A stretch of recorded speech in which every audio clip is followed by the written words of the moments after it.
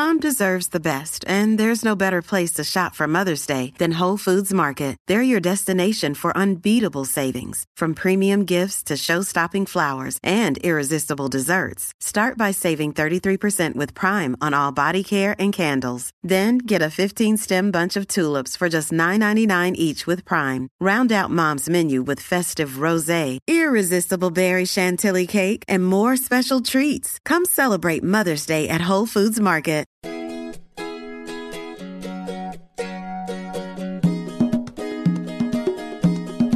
Welcome to the Modern Homesteading Podcast.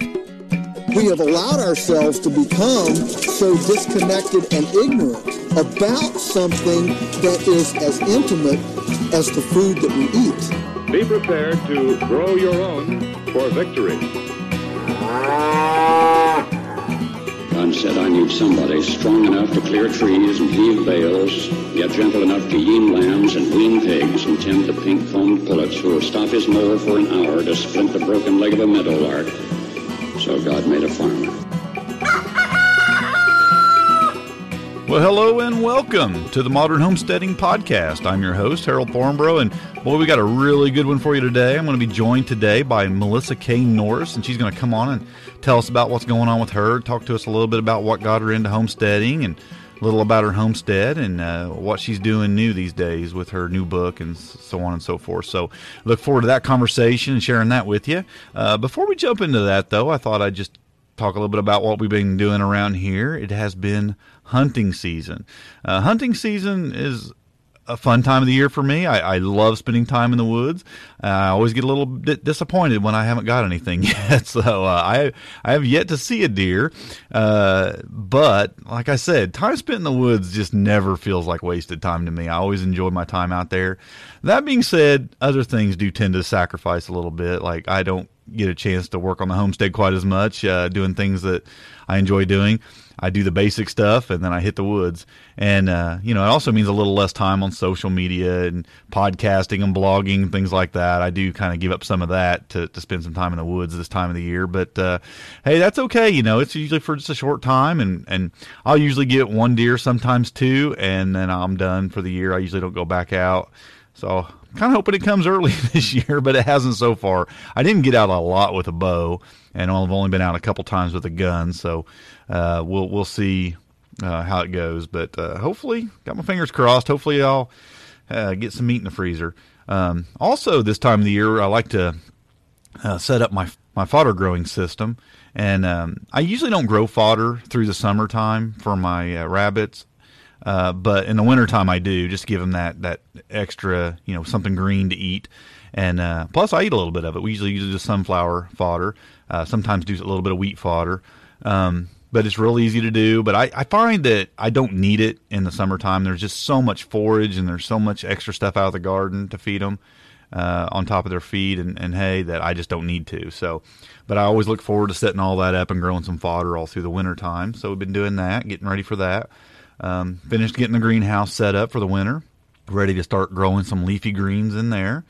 And we've been just doing our Thanksgiving preparations, making our purchases on a few Thanksgiving items and getting ready to have some family over and some great times. And it's one of my favorite times of the year for sure. I really enjoy Thanksgiving and just spending time with the family and just relaxing for a couple days. I get a couple extra days off work right then, and it's just a nice time. I enjoy it.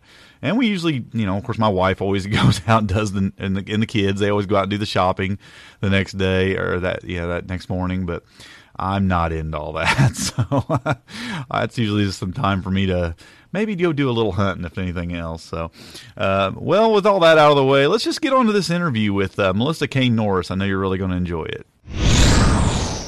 I'm joined today on the podcast by homesteader, blogger, author, and podcaster, Melissa K. Norris.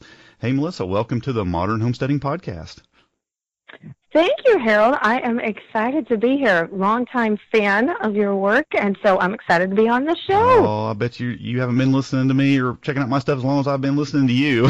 You've been doing this a little longer than I have. So, yeah, I really love your podcast. I think everybody in my audience probably knows who you are, but why don't you just take a few minutes and tell us a little bit about yourself and how you got into homesteading? Yeah. Well, as you said, thank you. My name is Melissa K. Norris, and I do the Pioneering Today podcast, and I'm a fifth generational homesteader. So part of me was born and bred this way. We've always lived up in the mountains. In fact, this is kind of a funny thing to say, but I really don't think you hear this much anymore. Let's just put that I'm in my mid-30s. That's as close as we'll get to a date. And I have lived my entire life on the same road. Oh, so wow. I have never lived off of the road. I know, right? It doesn't happen very often. So my husband and I were lucky enough to be able to purchase some family property that has been in my family for 3 generations, but it was completely raw land. So we put in our well and our septic in our house and, cleared the house and the garden site and all of that about 11 years ago. And so I was raised with homesteading, a lot of those tendencies. So we always had a big, huge vegetable garden and did seed saving. And then my dad always had beef cattle. So I grew up, we always had, when I was growing up, he had about 120 head of cattle. And so it was, feeding the cows and taking care of the cows. But we didn't have chickens or pork or pigs or anything like that. We just had a big garden and the meat cattle. And so when my husband and I got married, of course, a vegetable garden, I didn't know that people didn't. I thought everybody had a vegetable garden. And so I did get married young. We got married when I was 18. But the first summer rolls around, and I'm like, we got to look into borrowing somebody's rototiller, because at that time we didn't even have the money to buy our own rototiller, I'm like, we got to get the garden prepped for this year. And he just kind of looked at me and he was like, "You want to have a garden?" And I looked at him and I'm like, What do you mean want? Like, it's what you do. It's just normal. What are you thinking? Right. I'm like, what do you mean want? It's what we do. And so bless his heart, because he was raised in a small town, but in the city. And so he just really jumped in. He's like, oh, okay. So we borrowed a rototiller and we got our garden and we've had one ever since. And he's just really taken to this way of life, because we started doing even more and more and more than what, like I said, I was brought up doing. And so now we raise all of our own meat. So we have all of our own beef cattle. In fact, we just had a new baby born last night. It was wow. Yeah, she was late, but mama got her done, and thankfully it's a sunny day today, so baby's getting warmed up. And we raise all of our own beef cattle. We do all of our own laying hens, and then we do all of our own meat chickens, and then we butcher the meat chickens ourselves. But and then we do our own pork, and we all do it grass-fed, organic, and all that. But the pork and the cattle, we do have a local butcher come and do those for us. We have butchered the pigs in the past, but we don't have set up here the temperatures. I'm in the Pacific Northwest, and so it's not always cold enough for us to be able to have a spot for the meat. But so like I say, I was kind of raised in it, but then we've taken it and learned and done actually a lot more than what I was raised with doing. So that's been kind of exciting and lots of learning adventures. And you really get to know your spouse when you get to do all of that together. It can bring out the best and the worst in the both of you, but it's definitely a learning experience. So it's been a lot of fun, and it's pretty cool that we're able to do that. Yeah. How many acres is your homestead? It's really not that big. We have, well, I guess that could be a relative statement. Yeah. But we're 14.96 acres, so we're almost 15 acres. But we have a pretty good growing season here. Of course, in the Pacific Northwest, so we're normally really wet. But averagely here, about an acre per like cattle, a large animal. You've got about an acre of pasture. Then you've got enough grass to take you through, except in just the middle of winter, which we're feeding hay now. But generally speaking, we can stop feeding about the end of April, beginning of May, and then we don't have to start feeding again until October. So that's pretty good, at least half the year. Yeah. So you're not overworking the land too bad, for sure. Yeah, that's pretty normal. Yeah, no, definitely. And our herd is small enough too that we're able to kind of rotate through our pastures, because you're right, if you let them graze too hard and they're on too small, then they'll just eat everything down and kind of stunt it. So how are you raising your meat birds? Are you you have them on pasture, or? We do. Well, I have a chicken tractor, and so we'll put them in a chicken tractor, and then we also just have a coop that has a decent size run out on it. And we do about, so we're a family of 4, but with having a full pork and then having the beef. And then we also go, we're in the mountains. We're about an hour away from the coast, and we just have a little tiny, it's like a 17-foot boat, but it's big enough we can go in the bay and we can go crabbing. Mm-hmm. So we actually go and we're lucky to get a lot of seafood and stuff. So about 15 meat birds will take us through, 15 whole chickens will almost take us through a full year. So I don't have to have a huge, I'm not doing like 30 or 40 birds, but we don't have to have too big of an area, which makes it nice and a lot easier to deal with that amount of birds. So yeah, we have a chicken tractor and we move them around, and then we also have a coop with a run out area. I do have a separate coop for the meat chickens than I do for our laying hens. Mm-hmm. So that's kind of nice. It's just easier to keep them separate, and there's not the fighting over food all that. Yeah. Well, I know from reading your blog too, you're pretty big on foraging as well. Yeah, we do practice quite a bit of foraging.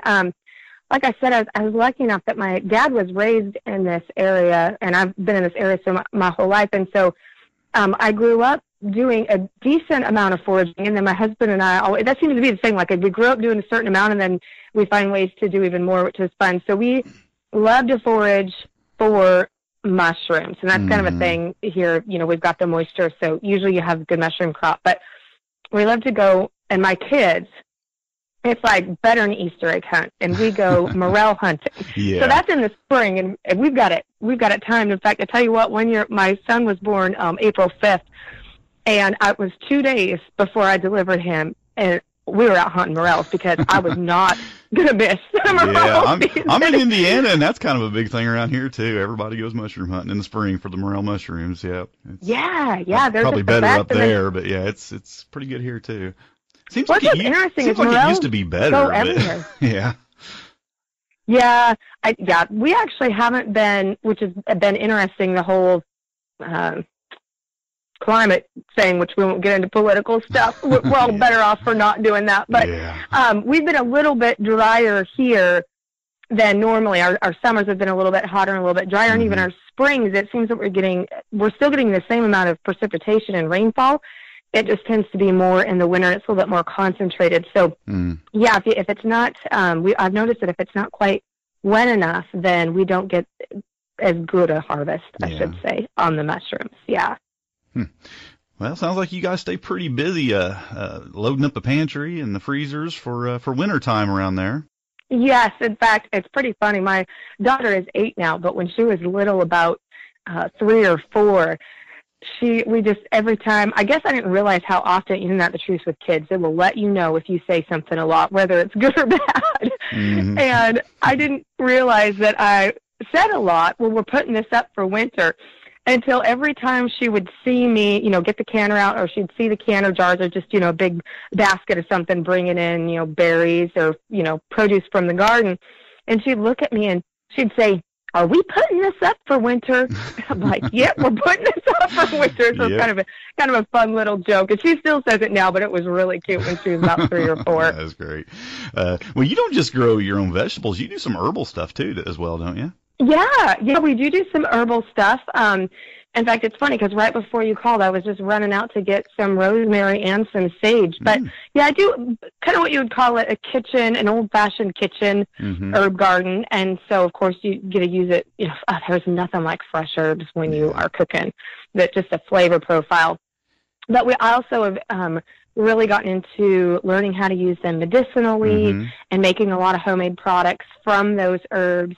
And so that has been really fun because, well, anyone who's interested in homesteading probably had a love of Laura Ingalls and Little House on the Prairie growing up at some time in their life. And so I love looking back at the pioneers and seeing, that used to be the thing, is you didn't have, a pharmacy or all these conveniences that we have now. And I'm not saying that they're necessarily bad, because I was actually a pharmacy tech for almost 18 years. So, but it's wonderful to be able to grow that stuff and to just have the knowledge that's been lost within just the past couple of generations, where it used to be everybody grew their kitchen in a little bit of a medicinal garden, most housewives, I should say, or homes.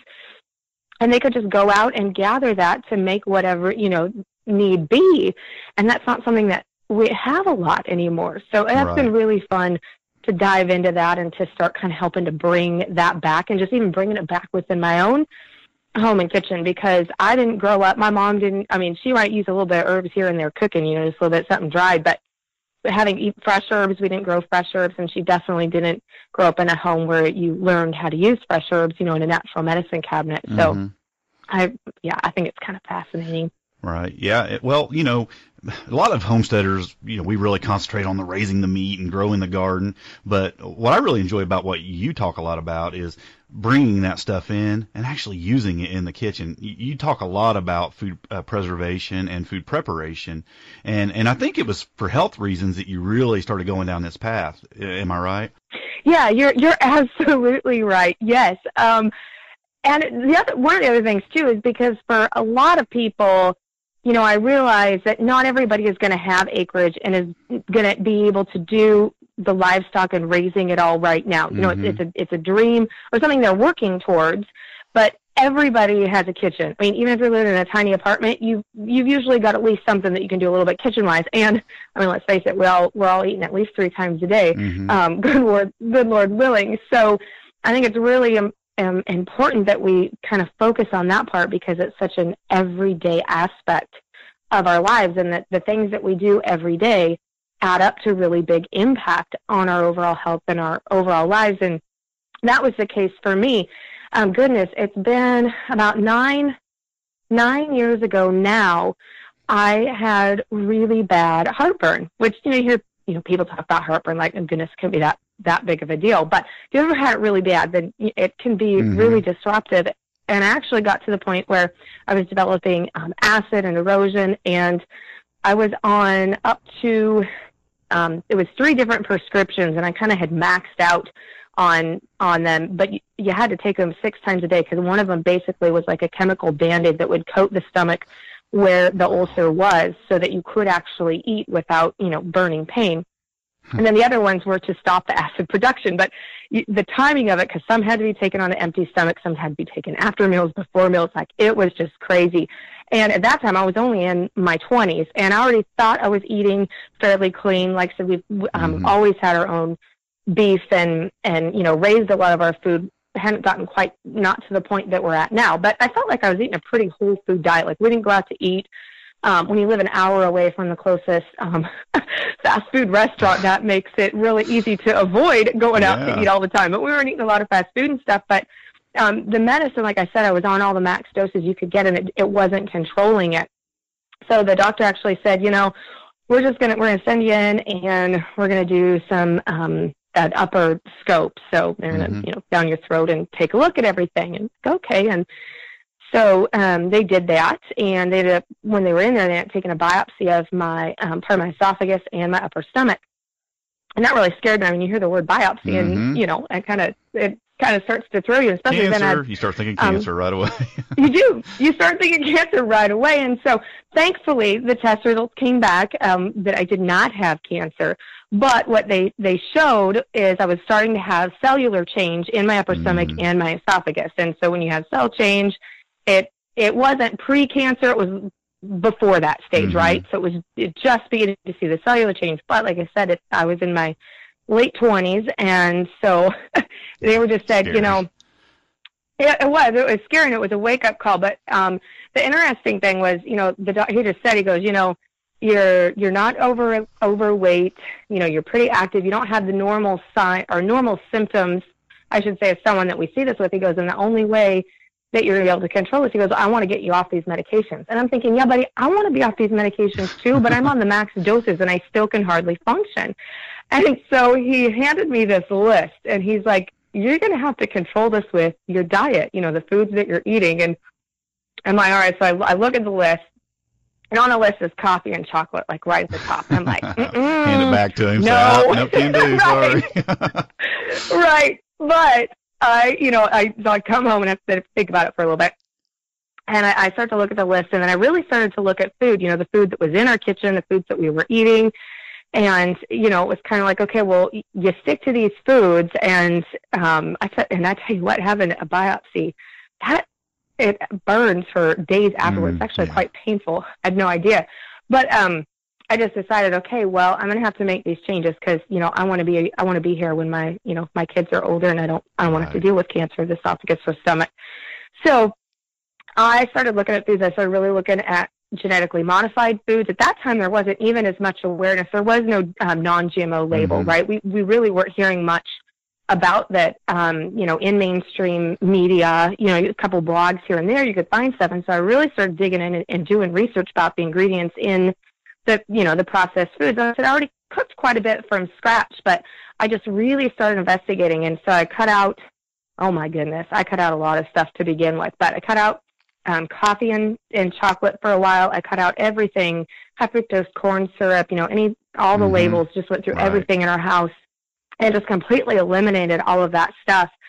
And what was the amazing part was it took about 3 months because I slowly had to wean off of these different prescriptions. And of course it was with, the doctor and the pharmacist and stuff, making sure you're overdoing that right. But my point being is by changing our foods and the way that I was eating, I was completely able to get off every single one of the medications. I did not have the heartburn anymore, which medications weren't really controlling anyways, and the GERD. And now it's been almost 10 years, and I have never had to go back off them. So to me, that's just a testament. I mean, right there, it is proof about what our foods and how it affects us. But the good news is, so for all of you that are like, I am never giving up my chocolate, my coffee, like, I get you. Yeah. The good news is after my system had kind of had a time to really heal, and for, now I know a lot more about gut health, and for that to be able to heal, I'm able to bring back chocolate and coffee. So good news is some things you can bring back in. I did. I just couldn't. So yeah, I did. And one of the ways actually that I first done was coffee. Of course, then I switched to organic coffee, I will tell you. But the other thing is, I do cold press now. So if anybody's not familiar with that, it's also called toddy. So here in the Pacific Northwest, we have an espresso stand, I'm not kidding you, like on every other corner. And so I know my coffee a little bit, but cold pressed is where you put the grounds in and then you cover it with cold water and you let it sit for 12 to 24 hours and then you strain it out and then you keep that cold brew in the fridge for up to 2 weeks. Now you can heat it up if you want it to be hot, but you can also make ice drinks. But the amazing part about this is it has 67% less acid when you do it that way, because the hot water will pull the oils out, right? And that's where a lot of the acid is. And so for anybody that's struggling with that, I highly recommend that you check it out. It has a little bit less caffeine, which is usually a good thing for most of us, especially if you drink more than a cup a day. So it still has caffeine, a little bit less, but a lot less acid. And so that was the way I was able to bring the coffee back in on a regular basis. Well, I'm a big coffee drinker, so I might have to look into that. It's great in the summer, though, because then you've got it already iced, ready to go, and then you can just make iced coffees at home. And so. Well, yeah, I know when I looked to you a lot back in, 5 years ago, you were already talking about a lot of this stuff on your blog, and I got your book, The Made from Scratch Life, and I was looking into this because I had obvious health issues. Anybody that listens to this podcast knows that what I went through with cancer, and I was looking to start eating from scratch a lot more as well, cooking from scratch. And it's amazing that you can go, I'm in my mid 40s, but you can go most of your life just getting so used to the what's at the grocery store, prepackaged, processed, and you just make a lifestyle out of it, and we did that. And that's how we ate every day. We thought we were eating healthy, because you buy things that, they package them in a way that makes them look healthy. They talk about it on the package like it's healthy, but you come to find out it's not. Yeah, right? Right. And you think you're not eating that bad, but it turned out we were eating pretty bad, So we started. I remember I grew up on a homestead as well, and we raised our own animals and we did a lot of things, but my mom, I grew up in a generation where, mom was in the kitchen. I was out helping my dad do the farm work outside, and I never really learned any of that stuff. Well, my wife's a city girl, so she never really knew any of that stuff. So it was kind of a learning process for us, and I just remember the first time we made homemade bread from scratch, and just what a sense of accomplishment that was. And it's just an amazing thing just to start small like that and then just start adding to what you can do cooking like that. It is. And I think too, I mean, in defense of a lot of people is you've got, just like you said, like your wife, for instance, who grew up in the city. If you didn't grow up in a family that was already doing things from scratch, you really have a lot of people who don't know that you can make those at home and that it's actually pretty darn easy to make a lot of the things at home. I mean, you just literally have people, like, I remember, going to friends' house and stuff as a teenager. And like I said, my mom, she was a stay-at-home mom. She, sewed and made almost all of our stuff from scratch, more out of necessity than necessarily want. I mean, I'm sure every now and then she would have loved to went and bought a pizza and not had to cook dinner. But, and so I was really fortunate to grow up that way. But then I started going to other people's houses. And in fact, I remember this as I was in high school. And if we had cookies, I mean, we didn't have store-bought cookies. That was just, it wasn't in the budget. And so my mom baked a lot. We had cookies and stuff at home, but I had never had Oreos. So I'm not kidding you. I'm 15 years old, and I go to a friend's house and stay the night. She was like, we're going to have Oreos and milk tonight. And I'm like, what is that? Like, I'm not kidding. And you are such a weird kid. Never had, I know, totally. And she's like, you've never had Oreos? And I'm like, no. I mean, I've seen them on the store shelf, but I'd never had Oreos and milk before.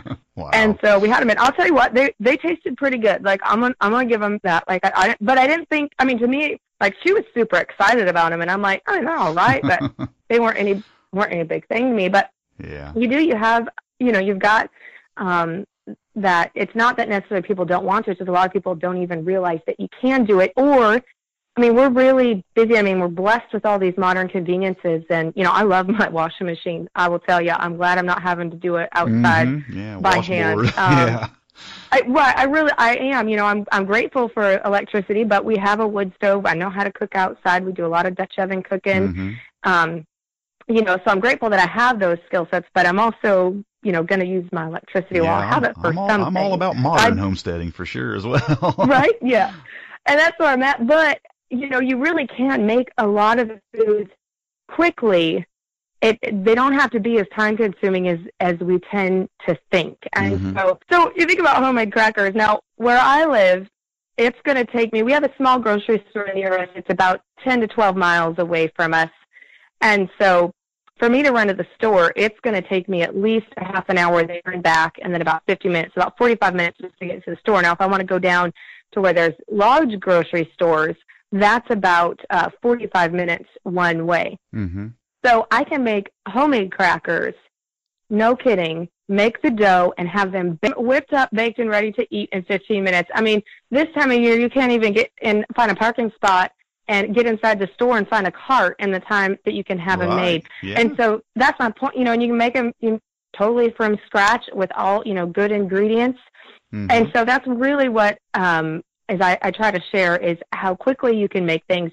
They taste better than the store-bought, and they're definitely saving you not only money, but they're saving you time too. That was a big fear for us, because I work a lot of hours because I'm a truck driver, and my wife works full time, and we was really concerned about that if we would have the time to do a lot of things from scratch. But we found ways to just work it in the evenings and prepare things ahead of time, and we're big fans of the slow cooker, because it's easy to put things in there and have them ready for dinner the next day or whatever. But we were able to do that. But you're right. I mean, it's when you really add it up and think about it, all the running around you got to do and things like that. Yeah, it's not as bad as people think it is. Yeah, no, it's really not. And there's a lot of, like you said, just a little bit of plan work using. In fact, I love my slow cooker, but I'll tell you what I love even more that I found. I only have had it since May, and that is the Instapot, the electric pressure cooker. A lot of people are talking about that, and I've been looking at them because yeah, I have to say, besides my All-American canner and my home grain mill, the Instapot is probably my top kitchen modern homesteader tool. I just love that thing. You can just do so much in it. But, and even like for Thanksgiving now, and I use this all year round, but especially this time, is I make up all my pie crust, and it's in the freezer. So then on Thanksgiving Day, all I have to do is I just have to pull it out. My pie filling's already canned from this summer, the harvest. I can up all of our pie filling. And so I do that with biscuits too. I've got my biscuit dough done. They're cut out, toss them in the freezer. And then when you just need to make a quick meal or you need to have just a quick add-on, you just pull them out and you bake them from frozen. So like all of this convenient stuff, that people are used to buying in the store, like, biscuits in the can and just a lot of those different things. People buy pastry dough frozen already. You can do that at home so that you've got it ready for quick convenience as well, but it's all totally from scratch. And it tastes so much better. Well, I will say this though, you tend to, I don't know, I think when you eat a lot of the garbage for years, your palate adjusts to that, where food cooked from scratch at home does taste different and maybe not as appealing for a while until you kind of get used to it, and then it tastes better because your palate just seems like it adjusts. I don't know, that maybe sounds weird, but that's something I've experienced. You have to kind of get used to eating things sometimes, and it starts, you really like it. Yeah, and sometimes too, you're not going to get the same consistency from, a lot of store-bought stuff. Pretty much every time you buy that and you cook whatever it is, it's going to turn out the same. And so when you're getting used to making it from scratch, just like, especially with things like pie crust and bread dough, and that is, you learn, and it doesn't usually take you very long. And I try to put a lot of that in my books, like, the different tips and the nuances that you only really learn by doing something a lot. And of course, if someone hands you those tips, then you're cutting that process down. But you got to go by the feel of the dough, which is, I know a lot of people are like, what? But yeah, you really learn that the recipe is kind of the guideline, and that you have to go by, the feel of the dough and by the way it looks in order to get those more consistent things. And see, with the store-bought, it's really funny because everybody loves homemade fresh bread out of the oven, right? Like, I don't know anybody who's not excited to get that. When it comes out and it's anything warm out of the oven, oh my goodness, it's so good. But I have to tell you, cut a piece off right away as soon as it comes out. Right? Right away. I know. Same here. But the funny thing is I have to say, is every now and then, and that's where Modern Homesteaders is, we learn a little bit of balance. Every now and then we'll get store-bought bread for whatever reason, and I still buy organic, but because my kids are so not used to it, they get excited if they get to pick out a loaf of store-bought bread, because it's something, it's different, it's kind of like, it's a treat, which sounds so odd, but I agree with you. Our taste buds, especially because a lot of store-bought food has high fructose corn syrup in it, and it's got a lot of those different additives and stuff that they trick the brain and they trick the body. And I think it takes a while for us to almost, I hate to use the word detox, but it does. It takes your taste buds a while to make that transition. It's kind of like if you already eat like a lot of sugary foods and then all of a sudden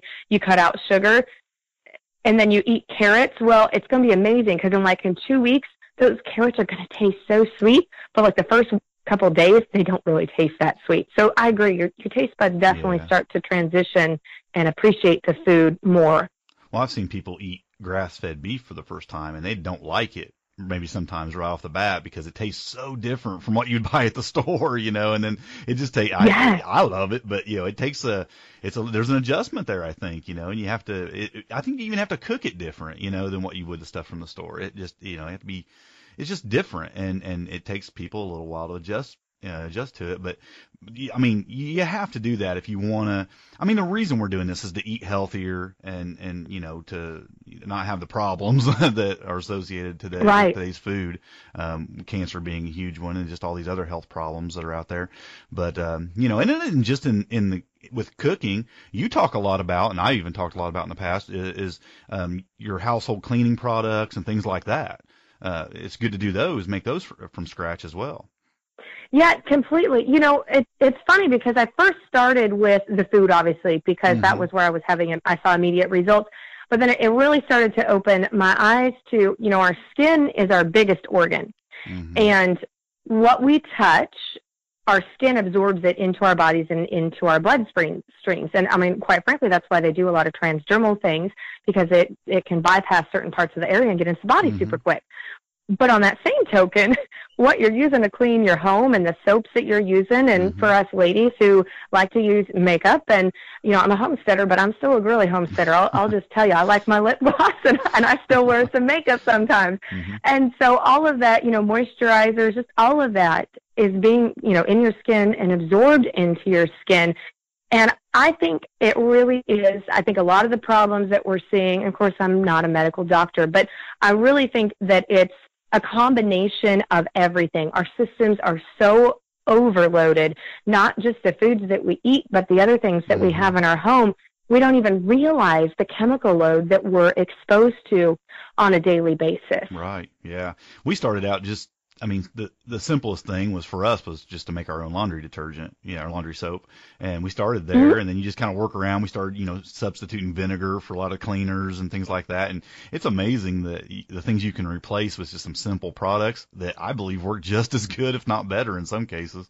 I completely agree. In fact, when it comes to oven cleaner, and this is in my first book, The Made from Scratch Life, baking soda cleans an oven way better, and your sink. I mean, baking soda and vinegar are my two go-to. I mean, pretty much everything we clean in our house. Yeah, it's just two simple ingredients. And the vinegar, you can make it yourself. You got apple scraps, you're set. I mean, it's just amazing what we can do. But I will agree with you, too, like you said, you start with one thing, and then you start moving out. And I think that's perfect, because I think if you try to do everything all at once, you're going to completely overwhelm yourself. Right. And so I think it is so smart, just like you said, and that's kind of how we did too, is I started with one thing, and I saw how easy it was. I saw how much money it saved me. I saw how much better it was, for my family.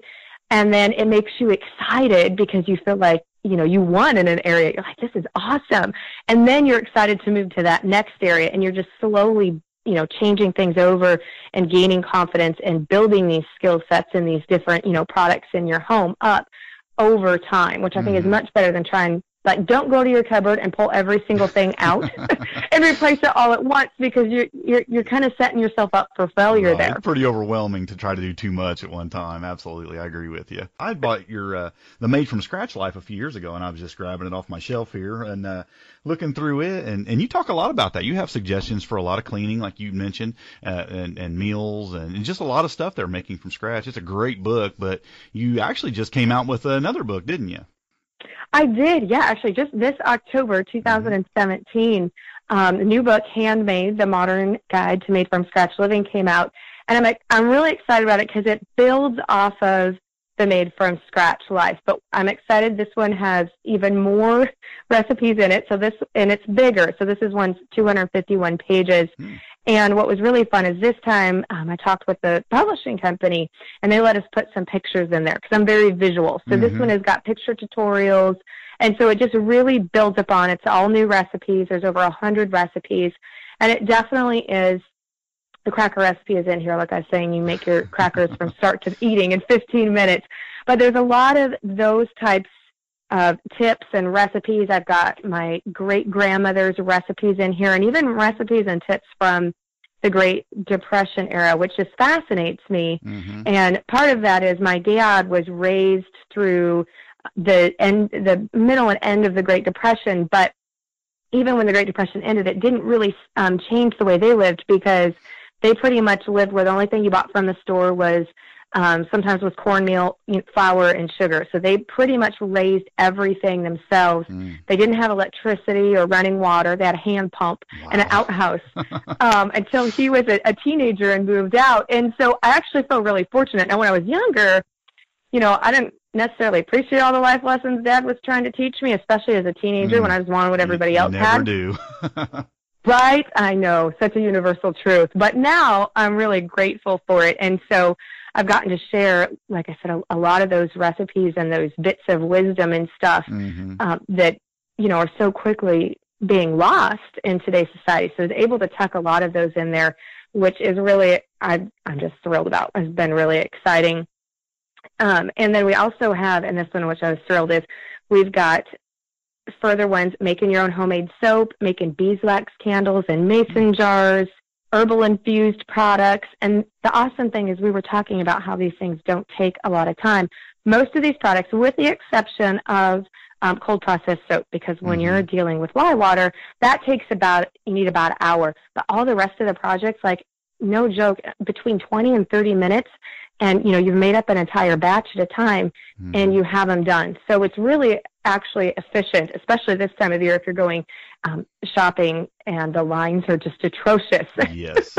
Well, that sounds like the kind of book that every homesteader definitely needs on their shelf, because we could all use some more ideas for things we want to do. And like you said, so many of us have started out small, and we're doing 1 or 2 or 3 or 4 things, and we just need to keep adding to that and learning new things. And that's what homesteading's all about. Just keep adding to your skill set and what you can do, and getting to learn some more things like that. So yeah, it sounds like it's going to be a great addition for homesteaders to get their hands on. Yes, I agree. And like I said, it's just everything that we've learned and been doing, and then pulling, back from like my great grandma and my grandma's, and all of being able to put that in to just kind of one volume. In fact, it was funny because as I was getting all the recipes and stuff out, I'm pulling them all from, you've got I've got a little recipe notebook where I've got everything, or, I've got all this, I'm pulling it out from my sources. And so now I actually have it on my own cookbook shelf because it's so much easier for me to just grab them. Gotta go look up your own so stuff, bad huh? It's my own book, but it's all the recipes we normally use, and it's just all in one compiled form there for me, right? The book, and so it's just kind of comical, but it's true. So it's really a great resource for anybody who's looking to do more handmade things and to get back to those, but also with the time saving tips and tricks in there. It's for the modern part. You nailed it. It's for modern homesteaders. What's your favorite recipe in the whole book? My favorite? Oh my goodness. That's hard. Probably one of my favorites would be this time of year is Grandma's pumpkin roll, because I love pumpkin roll.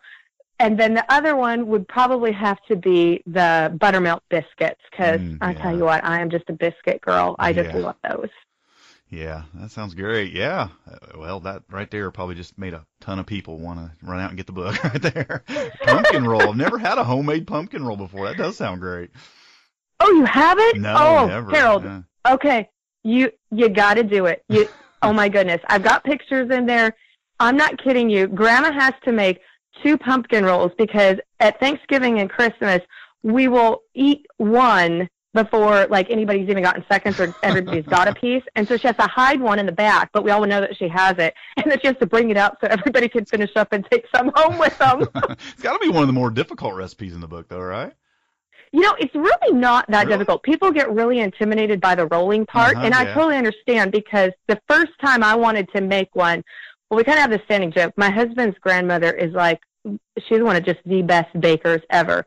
And she will give us her recipes, because my sister-in-law and myself will ask her, Grandma, we would like your recipe for whatever. And so she always writes it down. She gives us her recipe. Then we go to make it. And we ask her, Grandma, this is exactly how you make it, right? This is exactly what you do with it. Oh, yeah. We'll both go to make it, and it's never as good as Grandma's. Like, it never tastes the same. Something.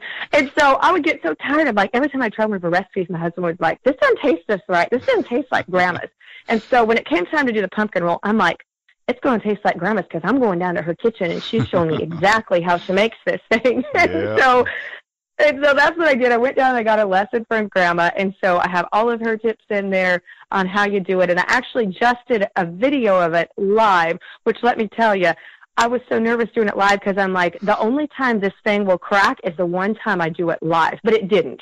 Wow. And so if anybody wants to watch it, they can go to my Facebook page, and they can actually see how you do it live. I love how you do that on your Facebook page. You share a lot of things like that on your Facebook page, videos of preparing things, and I mean, I've seen a ton of your videos. You do a lot of those. Yeah, I try to do one a week. It doesn't always happen that I do one a week, but I really do try, because I'm just like I said, when you are doing something for the first time, it really helps to be able to watch it. Oh, yeah. There's just something about visually being able to see it. So that's what I did. I'm like, I had to go watch Grandma make the pumpkin roll, so it's only fair that I pass on to other people, showing them exactly how to do. Well, sounds like a book everybody's going to need to put on their shelf. Now, you actually have a class you do along with the book, right? I do, yeah. We have the Handmade Masterclass. So one of the cool things about it is when you purchase that, you get a digital copy of the book, and you also get a physical paperback copy of the book mailed to you. And so it's all in there. And we've got 7 masterclass videos. So walk you through how to make your own soap. So we've got both melt and pour, if people want to do that with their kids. And then we also do how you do the cold process, like the real from scratch soap with lye water. We go through all safety and share recipes. And the fun thing is I use all natural items. So there's not any synthetic fragrance oils. We use essential oils, and we actually use natural spices and herbs to get colors on the soap. Yeah. So all of it's totally done natural. Should I do beeswax candles in a mason jar, herbal infused body butters, and then, of course, lip balms. But the really fun thing, so this will be for the girly girls on there that are girly girl homesteaders, which we're totally a thing, is I show how to make your own tinted lip balms. Basically, it's homemade lipstick without all of those, filler nasty ingredients. Right. Because I had a really hard time finding natural makeup that, one, had ingredients that I felt okay with using, especially when it's on your lips and around your eyes. But two, were actually, colors and looked as good as the stuff that I didn't want to use anymore. So I've got a complete color guide that people can use, and then I teach you how to make your own colors because, we're homesteaders and we like to customize things. We want it just our way. Well, no, that's real important to me, but I am a father of 3 adult daughters, so I know how important it is to women that they have these things. It is. And then we do how to make your own herbal ointments and salves and your own herbal infused oils. And then there's some bonus videos too. And so we have the 7 masterclass ones that walk you through, step by step how to make all of those things. And then we've got how to make homemade donuts from scratch, how to make your own sourdough starter as well. And so you're going to get some other kitchen videos in there too that actually go back to your food prep and doing those in, really traditional ways. Yeah, sounds like so many of these things, especially this time of year, would make great gifts for people. Yes, the book itself, in fact, if anybody's listening that's on my Christmas list, just so you know, you're getting a copy. Yeah. But it does make, books, I love getting books as Christmas gifts because, like you said, homesteaders, we're always learning. I think that's one of the biggest assets that a homesteader has is our thirst for knowledge and to learn new skill sets. I mean, we're not ever, just sitting where we're at. We're always wanting to learn more. And so I love getting books, but getting the books and then making the items because they make great gifts. We've got how to make cinnamon salsa ornaments, some of those, just really old fashioned fun things that you can do with kids too. Yeah. And then there's also some bonus coupon codes. So there's 45% off for an apron. Because if you're doing a lot of cooking, an apron's going to save you. I'm a messy cook. I always need an apron. And then some fun bonuses off of other supplies and download home, gift tags so that when you're making your products, you can just print it out and put the label on there already done up custom-wise for you. Yeah. So, yeah. Sounds like a great deal. Well, I'll definitely make this easy for people to find. I'll put links to all these things in the show notes in today's episode. That way people can just pop over there and see links to all this stuff that you're talking about. I mean, I really like your first book. It was Made from Scratch Life your very first book? It was, wasn't it? Yeah, it was my very first book. I had kind of self-published before that a much smaller version, and then a traditional publisher expressed interest, and so we pulled the self-published version and just made it so much better, packed a lot more in there, and made it the book it should have been to begin with. And so, so that's the first book. So I've got 2, the Made from Scratch Life and then Handmade that just came out. I'll definitely have links to those and your master class. And sounds like it'd be just a great thing to get into. Now, who did you make this book for primarily? I mean, was it just for anybody that's looking to maybe just take the next step into homesteading and really just get started with it? Or this book going to be for experienced homesteaders, beginner homesteaders? I mean, who'd be interested in this? Yeah, it's for beginning and intermediate and even advanced homesteading. So, I wrote it for, it's everything that I've been doing in my kitchen, for the past, 4 or 5 years but a lot of it goes back a lot further. So basically it's like the things that I do and we make all the time and kind of through the seasons. So we've got like a holiday chapter in there where we talk about, Thanksgiving, of course, and Christmas, but even birthdays and, the different holidays. And then we've got fermenting in here too. So, I do love my canner. I love my canner, but, sourdough, traditional old-fashioned sourdough, and then just doing fermented vegetables. Yeah, the gut health aspect of all those things is really huge. It is, as well as the preserving, because, when you bring in your cucumbers from the garden and you throw them in the fridge, usually about a week to a week and a half before they're going to start to break down. Well, you can still have those essentially raw because fermented food is still raw, right? It's not cooked. And you can ferment that, and then you put it in the fridge once the fermentation process has been completed. I have fermented, like I've had a jar in the back that we just kind of, forgot about or didn't go through. I have pulled it out. It's been 9 months, and it is still crispy, delicious. I mean, so the preserving factor, there's the health factor too, but the preserving factor from my homesteader heart gets me really excited because it really keeps that going. Yeah, we make a lot of sauerkraut around here. That's our big thing. Yeah, sauerkraut. And actually, my daughter loves fermented garlic pickles. As her dill garlic pickles are one of her favorites. So that sounds good. we put a lot of those up. Yeah.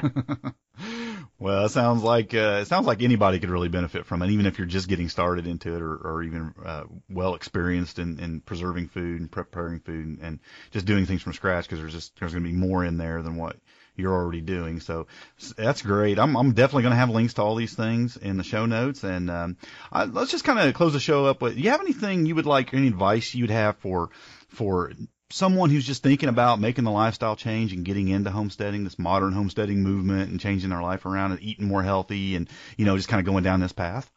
Yeah, and I would definitely say, like we kind of talked about earlier, is to start small. Mm-hmm. So my best advice, and this is kind of how I started too, and because you're going to grow over time, but my best advice is starting with your food. Mm-hmm. So I want you to look at what you're eating on a consistent basis. So, something you're eating every day, if not every day, like every other day, something that you're eating quite a bit of and you're consuming it, that you're not making from scratch, or you're buying from the store and it doesn't have the best of ingredients in it. Yeah. So pick one thing, and that one thing I want you to find a healthier version of, and it's usually going to be homemade. And I just want you to work that into your daily routine, your weekly routine, until it just becomes a part of normal life, that you're making that from home, from, good, nourishing, whole food ingredients. And then after that has just become a normal pattern and it's just in your life and you're used to it, then pick the next thing. Mm-hmm. And you're just going to slowly start doing that. And then pretty soon, a couple years down the road, almost everything, in your house or, what you're normally eating, do it. And we kind of do the 80-20 rule, which a lot of people are familiar with. So 80% of the time, I want to make sure that we're eating really healthy and really well. And then the other 20%, I'm not going to stress about it, because if you get too dogmatic, that's almost unhealthy too, because you really, you're stressed so much about mm-hmm. it, that if you're eating something that's not healthy, that can be bad too. So try to give a little bit of grace in all areas. You got to have your coffee and chocolate. That's right. You do. You got to just give yourself grace. So, but that would be it, is to look at what you're consuming on a regular basis mm-hmm. and start there, pick one thing, and then just slowly build and build. And even that, as far as growing or raising your own food too, is pick one thing that you're buying from the store. I mean, and if you don't have a lot of land or a lot of time, mm-hmm. it could be just some simple herbs, because you can grow those in a little itty bitty container. You can get a lot out of them in the summertime. They're easy to dry. You don't have to have any special equipment. And it may just be that this year I'm going to grow all of my own sage or all of my own basil for the whole year, and I'm going to preserve it and take us through. I mean, you can start small mm-hmm. and just keep working up. Yeah, I think when I first got into this, in the first month, I built a couple 4x8 raised bed garden beds, and I baked our first loaf of bread, and I started doing the laundry detergent. And it was those three things, and it was just that for a little while, and then we kind of went to the next thing after that. But yeah, just started slow, and those three things I thought made a huge difference, I mean, I felt way better about what I was doing just starting that. Yeah, it does. It builds your confidence, and it does. Mm-hmm. I mean, every little thing, it really does add up into, the overall picture. And I like how you said, so that's it. So pick one thing from the kitchen, one thing that you're cleaning with, and one thing that you're growing to eat. I think that's just the perfect recipe. Yeah, and it just got us going down like three different paths all at once, but it wasn't so overwhelming that it, burned us out or anything like that. And, well, I think that's great advice, what you give. And before we give your contact info, is there just anything else you'd like to leave us with? I just want to say that I just feel, honestly, is so blessed to be with a community of people who are looking, we're questioning just because we've always, done something some way, or that, you've got modern society as a whole, going to the grocery store and buying this things, is that we're questioning, well, is that really the best thing? We're starting to really investigate and to look at things. And sometimes it is, sometimes you'll start to research and you look at something and you're like, no, this is just fine. But I think that we are so blessed to live in a time that we've got the access to the internet. And I know mm-hmm.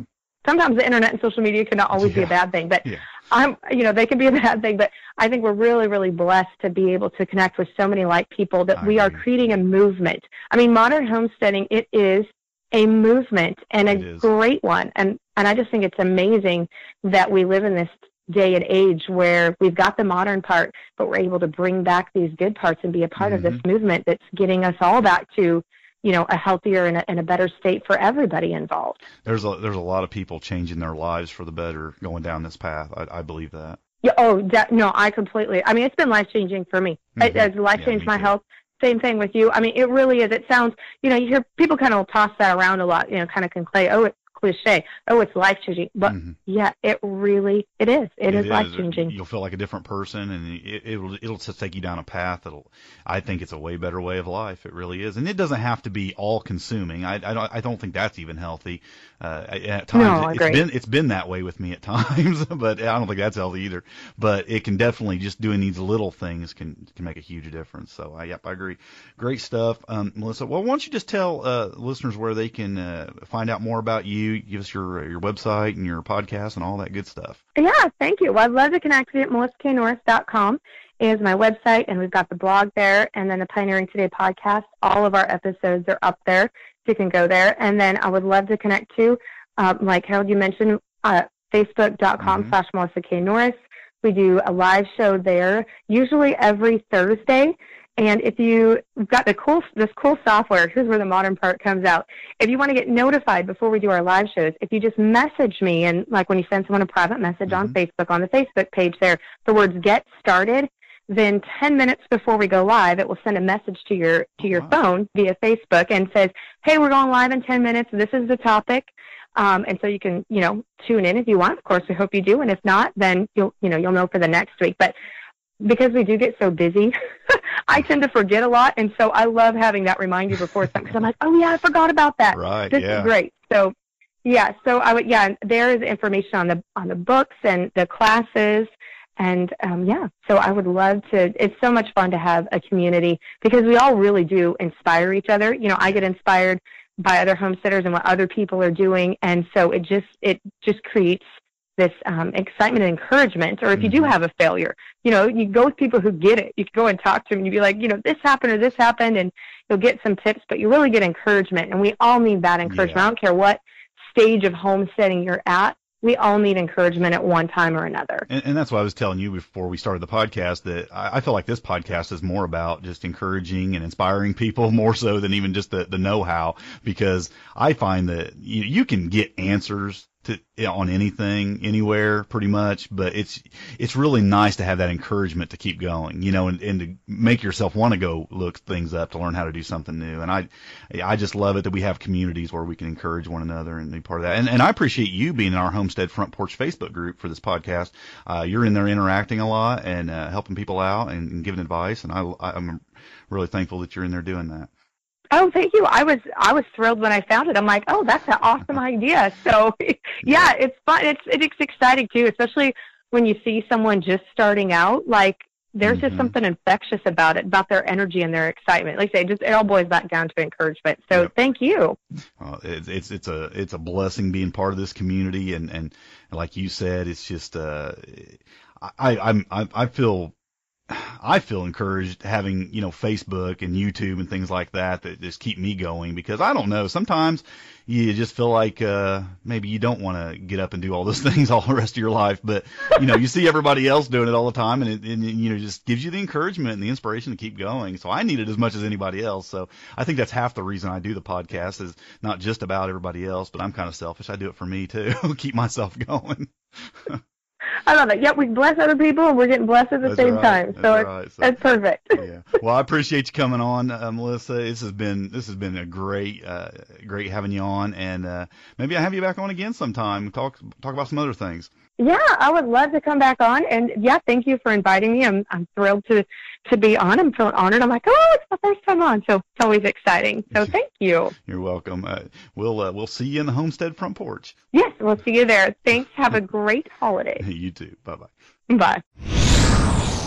Well, I hope you enjoyed that interview. I'm sure you did. I really enjoyed chatting with Melissa, and I cannot recommend enough that you go check out her stuff. I have been on her Facebook page and following her website and her podcast for a long time, and I've just gained so much from her. So go check out Melissa's Facebook page, her website, her podcast and get those books. Get her first book, The Made from Scratch Life, and check out her second book. I have not yet got it, but I'm going to get it. I'm sure it's great, handmade. And if you're really into that and you're really wanting to learn some new stuff, check out her masterclass. I'll have links to all those things in the show notes, so go check them out. And just hit Melissa up at the Homestead Front Porch Facebook group. That's our Facebook group for this podcast, if you're new to this podcast. And if you're not yet a member, all you have to do to be a member is just ask. It's a closed group, but just ask, and we'll get you right in there. And Melissa's in there, and you can ask her anything you need to ask her, and I'm sure she'd be happy to answer some questions. So, thanks, Melissa, again for coming on the podcast. It was great having you, and look forward to what you're going to be doing in the future and getting your new book and checking that out. So, thanks to everyone who makes this podcast possible, for those who use our Amazon link to shop and those who donate through PayPal and whatnot. Really appreciate that. And if you want to see the show notes for this episode, it's episode 69, so it's smalltownhomestead.com/69. And until next time, happy homesteading. God bless. Thanks for listening. To see the show notes for this podcast or listen to other podcast episodes, go to smalltownhomestead.com. There you can also read our blog, connect with us on Facebook, Twitter, and Google+, and take advantage of the many resources we make available to help you along in your homesteading journey. Please share this podcast and help us to carry out our mission of helping others to homestead today for a better tomorrow.